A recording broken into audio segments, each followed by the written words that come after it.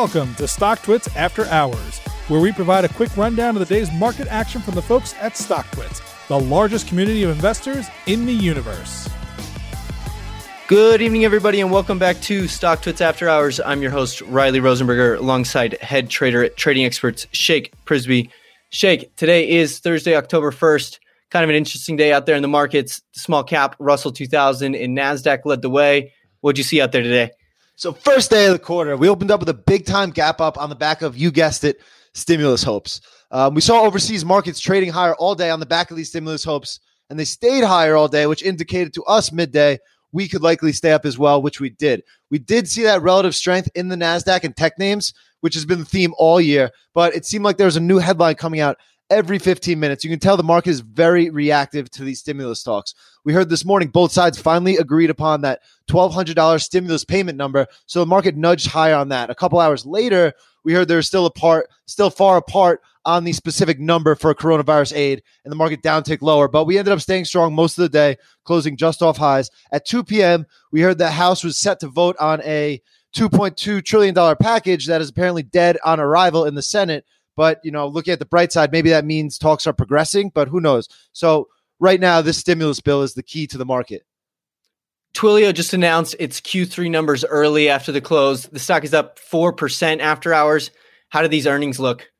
So Twilio has been one of the best high-growth software names we've seen these last couple of years. This was a $20 stock in 2018, and now it's breathing down the neck of $300.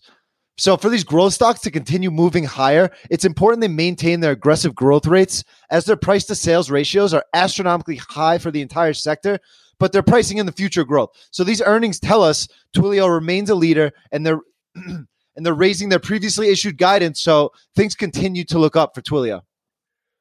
Is there any reason why the company may have reported their earnings earlier than anticipated? In a very general sense, you want to tell good news early and delay bad news. So if you see a company delay their earnings, generally it means bad news. And if they release early, it generally means good news. But again, speaking in generalities here. Justin Bieber teased a collab with Crocs on Instagram today. Crocs shot up 6% on the news. What did you see out of this collab between the two companies? So this is the formula for this day and age. You take a popular influencer and have them help market your brand, and we're seeing it being the winning formula across different industries. Crocs has Justin Bieber. Last year they did a collab with Post Malone, and both times the stock soared. Spotify paid Joe Rogan $100 million to exclusively come on their platform, and the company's market cap is up around $15 billion since the announcement. So Kanye with Adidas and soon to be Gap, if that deal is still in motion. It's virtually the same as top athletes getting brand deals with Nike or whoever, especially in this world of hyper individualized branding. Companies are flourishing off utilizing these celebrity platforms, and the stocks have generally been reacting positively off the news. All right, Shake, we're going to be out for a few days. We watched the stimulus drama unfold over the week. Anything else you're going to be watching for into the weekend? So into next week. We got a big September jobs report tomorrow that could definitely be a market mover at 8 a.m. Eastern. That's definitely something to look out for. But to be honest, right now it seems like it's all on the stimulus package. All righty, Shake. Well, talk to you next week, man. Have a good weekend. Sounds good. You too.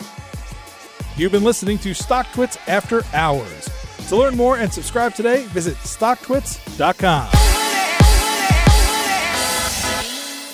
All opinions expressed by the host and podcast guests are solely their own opinions and do not reflect the opinions of StockTwits or their affiliates. This podcast is for informational purposes only and is not intended as a recommendation to buy or sell any security. The podcast is also not a research report and is not intended for the basis of any investment decision. Guests may maintain positions in securities discussed in this podcast.